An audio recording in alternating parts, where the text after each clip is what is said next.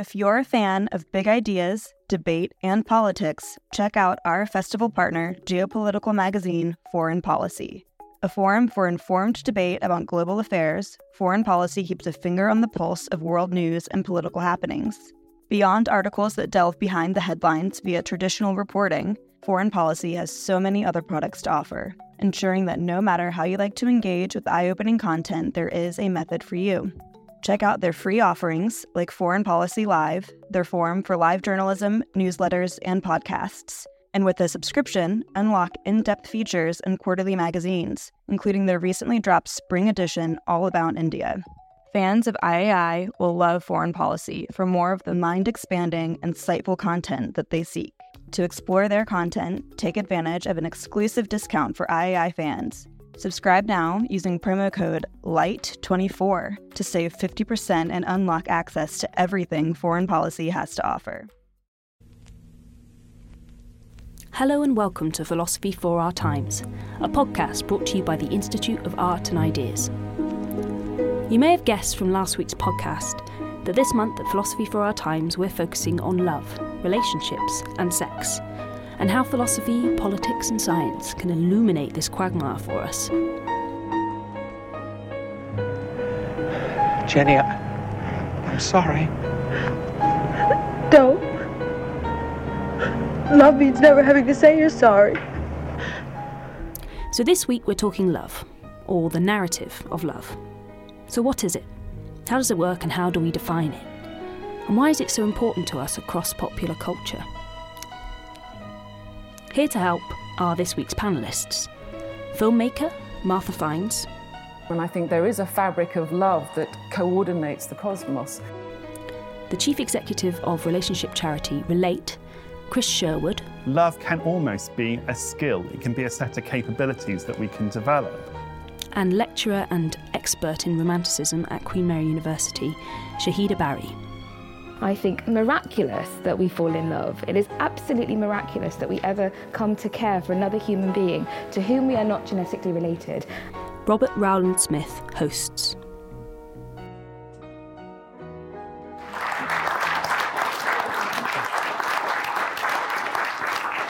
I'm going to ask each of my panellists to set out their stall, and again, very broadly on this kind of polarity, I suppose, between, on the one hand, love as something chancy that we should just be open to, or on the other hand, as something which we can, in some way, I guess, facilitate or manipulate. So I'm going to turn to you, Martha, see where you're coming from. Thank you, Robert. I think being human, falling in love, romantic love, in the human condition is extraordinary. It is the most an extreme emotion to experience, as I'm sure everyone in the audience will have some experience of it. And it's huge, and it's actually very mysterious. I tend to think of it as a sort of almost portal to, the ineffable, because I happen to come from a place where I believe that there is a cosmos, and I think there is technology in that cosmos. I think there are laws in that cosmos, just as there are laws in this three-dimensional world. And I think that I read a lot about Sufism, and I think there is a fabric of love that coordinates the cosmos, and that our experience of romantic love is a kind of subsidiary of that. So I think I come from a place of finding it compelling and mysterious. I also think that, isn't it Socrates said that the god of love is a needy god, and of course this is one of the great contradictions of being in love is the craving that comes with it. And of course, actually love ultimately is about giving, and it's about a submission. Yes, I think that there are fascinating results in the technology, especially all the online apps and that we use now to sort of coordinate the processes of courtship, love, and everything that goes with it, which Chris is brilliantly knowledgeable about. I think we need to be very mindful of ourselves in that process. I think that we're given to addiction. Addiction can happen very quickly. It can happen from coffee to alcohol to drugs, and certainly to the phone usage. And that's where really I think the greatest technology, people talk about the brain, I think it's the brain and the heart, and actually I think it's probably the pineal gland, but that's another story. Okay, thank you, Martha. Let's hear what Chris has to say. Are you feeling cosmic, pineal? you have to remember in this debate about technology that often we're talking about dating, and dating is actually one chapter in the book of our relationship. And actually, we need to be thinking about love story through that journey of our relationship, because it is the greatest adventure being in a relationship, but dating is one part of it. And we know from our work at Relate, but also from research, that people operate in their relationships with two schools of thought. There's very much the sort of fatalism aspect, which is rooted in the story from Plato's Symposium and Aristophanes' story, which is almost like it will be right because it's supposed to be right. He's the one, she's the one. And in that kind of aspect of fate, it can often be a passive approach to relationships, or one which denudes us of our choice and our agency and our advocacy in that relationship. There's another school of thought, though, which is a more developmental school of thought, which is actually in a relationship we learn and we grow. We learn more about ourselves. The I comes into that relationship and we become a we. And actually, if you move on to a new relationship, you take those lessons and that learning and that richness from that more developmental experience. Now, why is that important? It's important because actually love can almost be a skill. It can be a set of capabilities that we can develop. And secondly, is that we know that people who may operate more on that fatalistic view of relationships are much less likely to seek help when things go wrong. And when people come to an organisation like Relate, they've often taken 2, 5, even 7 years to pick up that phone and make that call. So those niggling issues in the relationship can become big issues. Now, the third point I wanted to make about relationships in this context today is that our relationships don't operate in a vacuum. There is a social aspect to it, the influences of the media, of our friends and our relationships. There's a political aspect as well. Our government has a view about making it harder for you to get divorced. When I got divorced, I had to have 6 reasons, and because it was a civil partnership dissolution... Would you care to share them with the... Actually, I did make them up. We did make them up. We wanted to get divorced. One of them was that I had called my ex-husband fat because he was overweight. But our relationship had come to an end, and we didn't want to share our laundry in public. So we created 6 reasons. And the other one, I was out all evening, which I certainly wasn't. Now, the third aspect... We don't need to rerun the whole debate. I know. We did this in a bar in Clapham. There we go. The third aspect to this is economic. There is an economic influence on our relationships. The good old Common People song by Pulp, when the wallpaper's peeling off the wall, it's not a great place to be. And it won't surprise you to know that in the Great Recession that we've just been through, if you were worst affected by the recession, you were 6 times more likely to see your relationship break up than people who did well in the recession. So our relationships, our intimate relationships, don't operate in a vacuum. These social, economic and political forces have an influence on them. So that's my stall. Thanks very much, Chris. Shahida? I'm not going to give you the reasons why I'm about to divorce my husband, but divorce. He's not in the audience, is he? He's not in the audience today, but he has been, in his words, dragged to this festival. So, but this gets me to my angle, which is, so the question was about power in relationships, and I think that in relationships, we exercise power over the people we love, and also we put ourselves in the power of the people whom we care for or who we choose to love. And to my mind, that means love is an ethical situation. It's a place where we model ethical relationships. So I find Martha's account so alluring, and you're entirely right that love is mysterious and cosmic, but it's precisely for those reasons that love is this profound mystery. It is, I think, miraculous that we fall in love. It is absolutely miraculous that we ever come to care for another human being to whom we are not genetically related, and that means the stakes are really high. We need to understand what happens in a relationship and how we work outward from our relationships to a wider society. And I was going to begin with a quotation from James Baldwin. James Baldwin, he says, "Love does not begin and end the way we seem to think it does." He says, love is a battle, love is a war, love is a growing up. And I'm so glad you talked about your relationship, because I think so much of our conversation is defaulted on an idea of heterosexual love.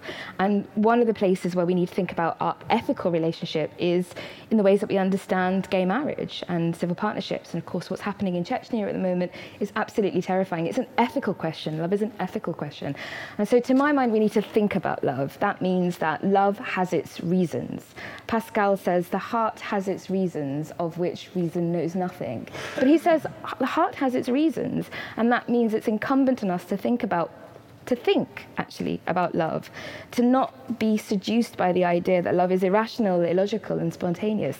The second thing I think is that love is not private. We think it is. We think that love is sentimental and self-concerned, navel-gazing, in fact. But how we care about another human being, how we care about the well-being of another person is not a private matter, it is a public matter. Love is a miracle, and it's a power and a force that we have to learn to harness. So love is not private. That's my second gambit. You can challenge me. And I think love is a thought as well as a feeling. And we have to enter into a culture where we think thinking is as important as feeling. We talk about losing our heads in love, falling head over heels, but there is also will and commitment and volition in love. And then my final thesis, I guess, is I think that love is finite. We talk about love being endless. I'll love you forever and ever. I think I said that to my husband this morning when he was threatening not to come to this event. But love is finite, and it is all the finer for it. So my heroine is Simone de Beauvoir, who has a very troubled relationship with Jean-Paul Sartre, and she's beautifully elegant and stoic. And when he dies in 1980, she lives for another 6 years. But she says of his death, she says, his death does separate us. His death does separate us. My death will not bring us together again. That is how things are. It is in itself splendid that we were able to live together in harmony for so long. Isn't that wonderful? Because love is finite, and we need to talk about love as this pragmatic, delimited phenomena which we treasure and is miraculous, but we have to find ways of harnessing and thinking about in ways that are conducive to the well-being of all of us. So that's where I'll end. Thank you, Shahida. It also reminds me of Jacques Derrida saying that it's because the other dies that we can love them. Yes. Actually. Anyway, going quite heavy quite soon there. But very interesting to hear the kind of ethical dimension there too. Okay, first question we're going to socialise a bit is this one, whether there remains something about love which is, quote unquote, transcendent, or whether that's an illusion in some way. And I think I'm going to pick on Chris first, because just to wind you up a bit, Chris. Sounds like, I'm not sure I'd like to be in the kind of relationships you describe. They sound very hard work. It's all about sort of working at the relationship and being social and all the rest of it. Not a lot of transcendence there. Well, we know from the evidence that people who are in good quality relationships enjoy the best well-being in our society.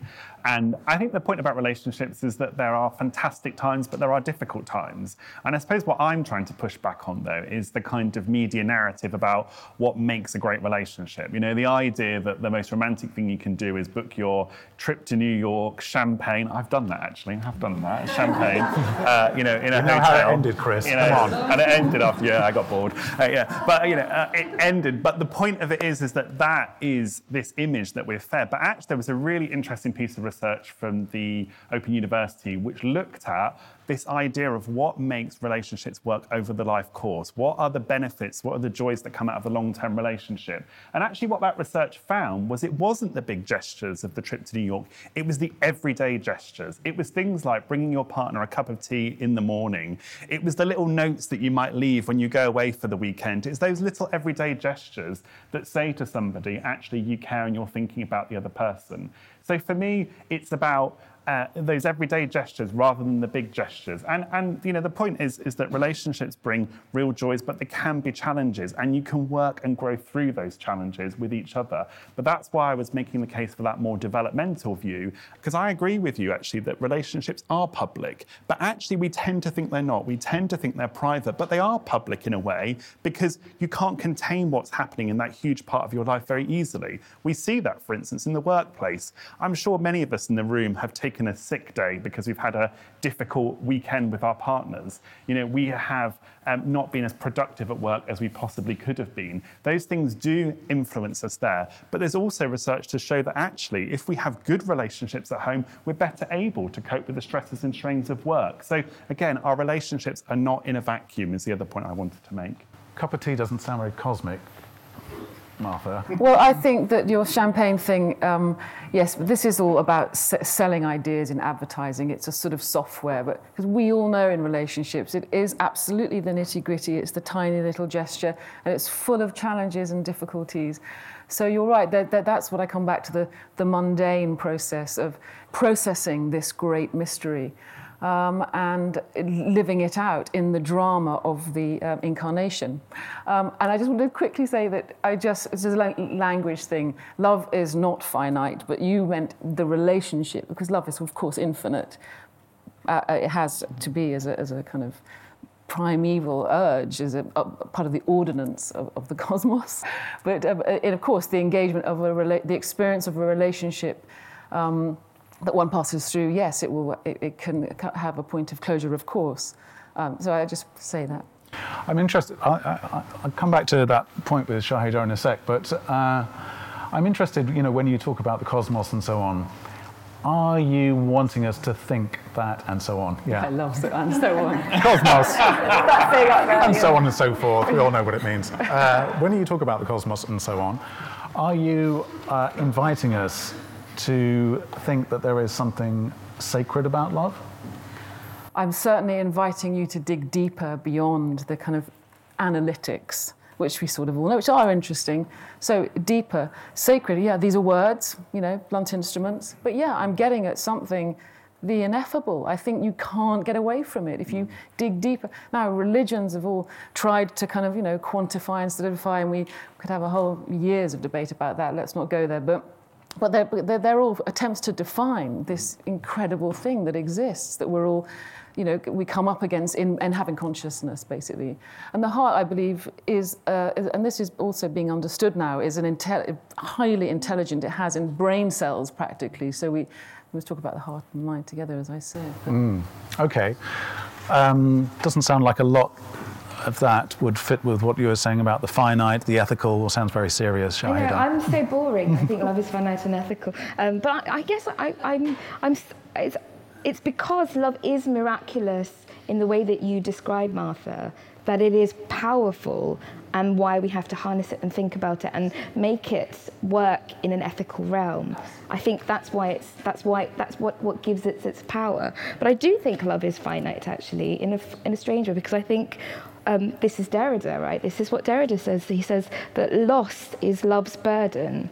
And what he means by that is that at one point, one or other of us will die, and the other person will be left alone. And love is not the same when the other person is not there. But when you choose to love, not just fall wildly, heedlessly in love, when you choose to love, you commit to the possibility that the person you love will die. So love means accepting the finiteness of this miraculous thing that you have. I know the infinite is so alluring and seductive, but finite things are precious, really precious. And I say that, but also I have so many hesitations about describing love as transcendent, because as philosophers, we know that things that are transcendent, that are absolute or truths, are also susceptible to be tyrannous. And the ideas of absolute love are tyrannous. We hurt ourselves in the pursuit of an idea of absolute love. And this finite idea of love, I think, is much more workable and kinder and profound. Those kind of narratives that we have about love, we have famous narratives, like Romeo and Juliet, I guess, would be one of the most obvious ones. But not just that, we have kind of much more ordinary one. If you think of Bridget Jones, if we lower the tone a little bit, we do. He likes Bridget Jones. That's fine. We can come back to that. Was that one of the reasons for the divorce?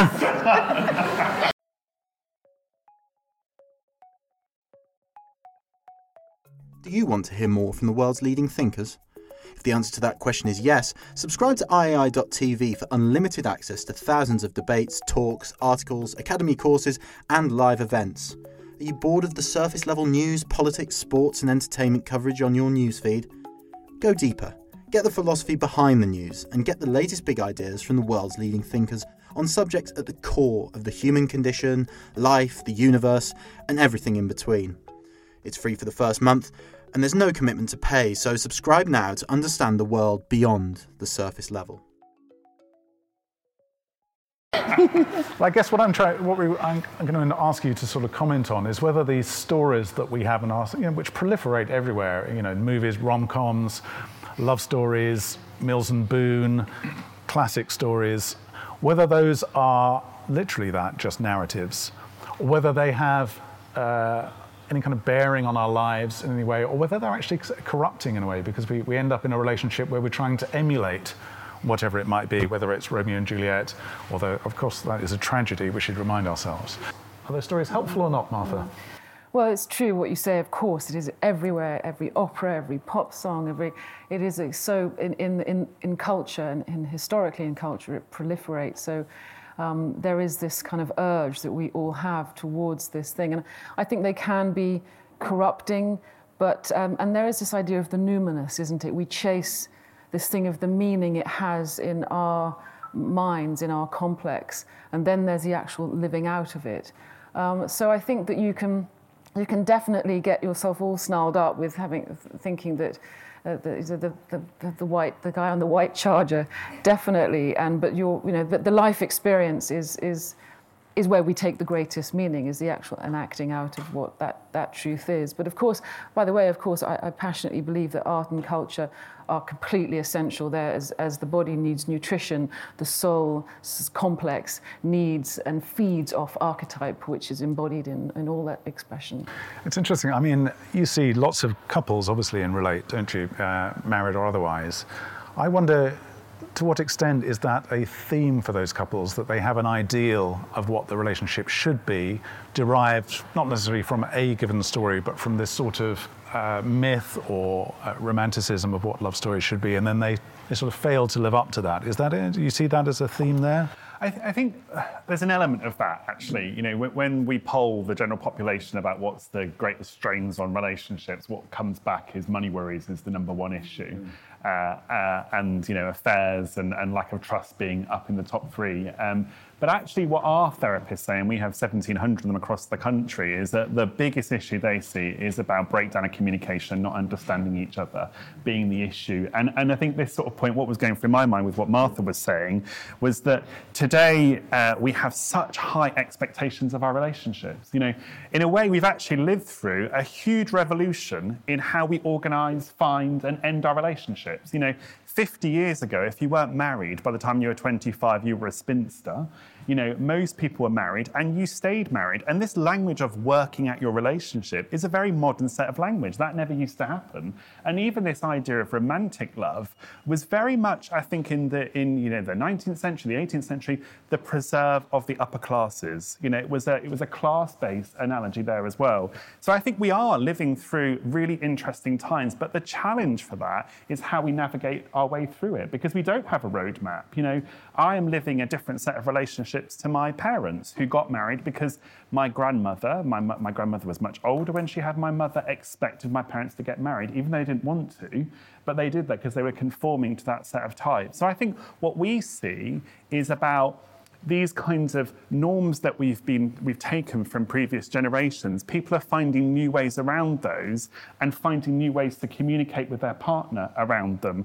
And I think the last point I want to make here is about this expectation, is that there's a question for us. Do we expect too much from that other person? We expect them to be great in bed, a great communicator, our best friend, everything to us. Can we get that from one other person? And I think when thinking about this is start with what you want, what you don't want, what's important to you, and how you communicate that with somebody else. So our work is very much about trying to get people to talk about what they want and their expectations in that dynamic of a couple, but starting with what's right for them as an individual. So relationships are about disappointing the other person at a rate they can tolerate. I see that you're coming from a very much more of a pessimistic side. As an eternal optimist here, You know, I think it's about you know, my friend Maria says that she has met Mr. Right many times, but she wasn't ready to meet Mr. Right until she met her husband of today. And I think there is something about starting with yourself, where you are. I think there is a piece of self-discovery before you discover the joy and beauty of a relationship with another person. You know, we have in that sort of thing, that narrative in our media about, you know, making the same mistakes in relationships. There is something about reflecting on what you learned from that previous relationship, where you can take some skills, some experience to take into a new relationship. It's that learning and growing from the experience, because, you know, entwining your life with somebody brings huge richness, huge benefit, huge joy, huge pleasure. But you learn something new about yourself through that dynamic that you may not have known before, and that can make you a better person overall. I really want to sort of nail this question. Maybe you can help me with it, Shahida. I mean, despite what Chris says, I have a sense that a lot of people begin relationships with this sense of, you know, what it should be, you know, inherited consciously or unconsciously from all sorts of, you know, the kind of myths and stories and narratives out there, and that in some sense they're then trying to fit that relationship to that ideal. Do you buy that? I'm a lecturer in romanticism, so I'm supposed to believe in the literature, right? One of the places that we learn about ourselves, we work on ourselves, is art. It does something to your heart. You're right, the heart is an organ that thinks.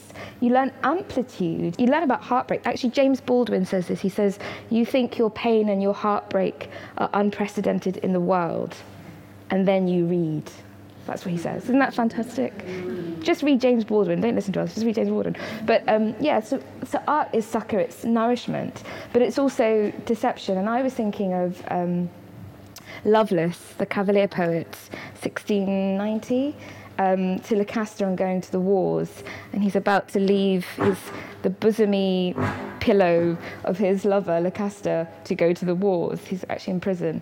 But he says at the end of the poem, I could not love thee, dear, so much loved I not honour more, which is just swooningly wonderful, except it's terrible. He's telling her, it's really beautiful. So I could not love thee, dear, in brackets, in parenthesis, because it's a really tender term of endearment, private for her. And then everything hangs on the so, I could not love thee, dear, so much, because so is such a small word, and it means the world. But he is telling her that love is better, more profound, that I honour my country over you. And he's going to leave her. I could not love thee, dear, so much loved I not honour more. And it's wrong, right? You don't love a woman by leaving her for the wars.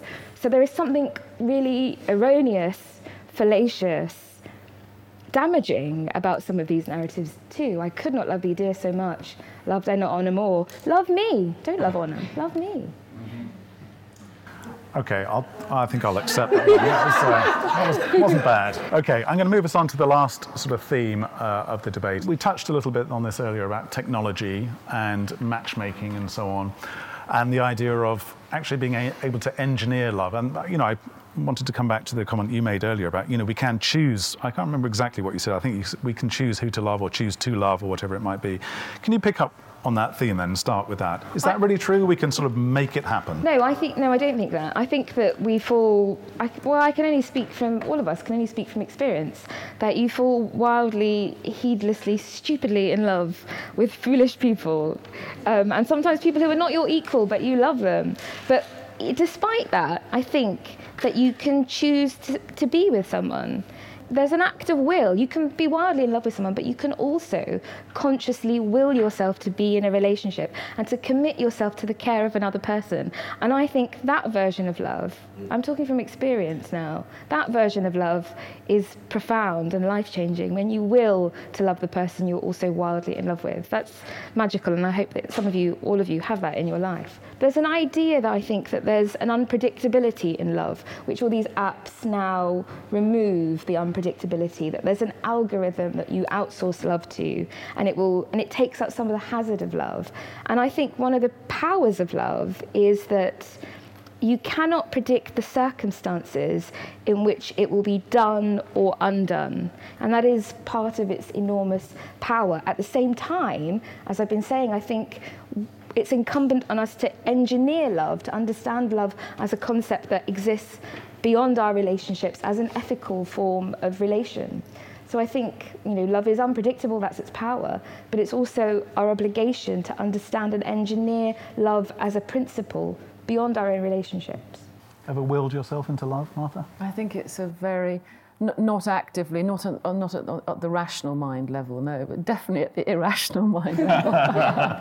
Whether that's a willing, I'm not sure. It's a falling. That's why it's an interesting use of the word. I also slightly believe in destiny. I think that this idea that you think you've got this huge, vast choice, dating sites, all the technology that gives us that, you think it's a random act. I actually don't think so. I've come to the belief that there is a pull towards a person, and you find that person. You actually probably don't even need dating sites to find them. I'm not even sure how successful they are ultimately. In those relationships that you've, or your therapist sort of cadre come across, how often is that the case, that relationships have broken down because people have just tried too hard or tried to will themselves into the relationship, to use Shahida's term, and that's one of the reasons? It wasn't real, there was just too much sort of jimmying together of the relationship in the first place. Is that a theme? I think there's a theme there around those issues that have been present in the relationship not being tackled, the elephants in the room type metaphor, and that they're left to fester and they get more difficult. And by the time somebody is seeking support, they are big issues. I probably am in a slightly different place to Martha in terms of fate and destiny, in terms of relationships. I also think that we need to think about this debate through the life course. We want different things at different stages of our life. I mean, I'm going to lower the tone, but I listened to Kim Cantrell when she edited Women's Hour, and she talked about being in her late 50s and not wanting to have a man living in the same house with her anymore. She wanted to have, intimacy. She wanted to have emotional intimacy. She wanted to have sex with the men, but she didn't want to be washing someone's socks and washing their smalls in her house. She wanted a different type of relationship at that stage of her life. And I think we have to think about it through the life course, that we want different things at different stages of our life because we change, and we become different. The point that I did agree with Martha on is about the sort of irrational aspect of love. I mean, I certainly have fell through that. I probably am personally more on the sort of, oh, he's the right one kind of stage, a little bit. I've learned to sort of move away from that. But I think we do make those choices. But I think, the last point I wanted to make is that we do know that when we grow the most is when we feel discomforted, when we feel uncomfortable. And I think part of that is the experience of love. I'm afraid that the dating apps do work. We know that the fourth most common way for people to meet people in the UK is online, and 1 in 3 marriages in America today are as a result of people meeting online. So technology is opening up the village to bigger choice. A dating app isn't quite the same as sort of making yourself fall in love. It's not it's facilitating, not engineering it. I don't think you can, force yourself, into love with somebody. I think there has to be chemistry and a spark there. There has to be attraction. But I think the point I was making is that dating aspect, the joy around that, is one chapter in the story of love. And we almost fetishize that aspect of relationships, the newness. And one of the challenges around technology is it focuses on the immediate reaction, the kind of buzz that you get from going through Tinder and swiping, or through Grindr or Scruff or whatever dating app you're using. What we don't fetishize or celebrate is the experience of being through the life, that long-term relationship. We don't celebrate the joy that happens there as you go through that journey through life with somebody else, or whether you're doing that with different people. It's that, we need to celebrate not just the dating aspect of relationships, we need to celebrate the whole aspect of relationships. We do need to nurture our relationships. We do need to invest in them. We spend a lot of money on going to the gym. We spend a lot of time going to the gym. We spend a lot of time in investing in how we look. How much time do we actually spend on investing in our relationship with that other person? Thank you very much. If you could just join me in thanking our brilliant panellists, Martha, Chris and Shahida.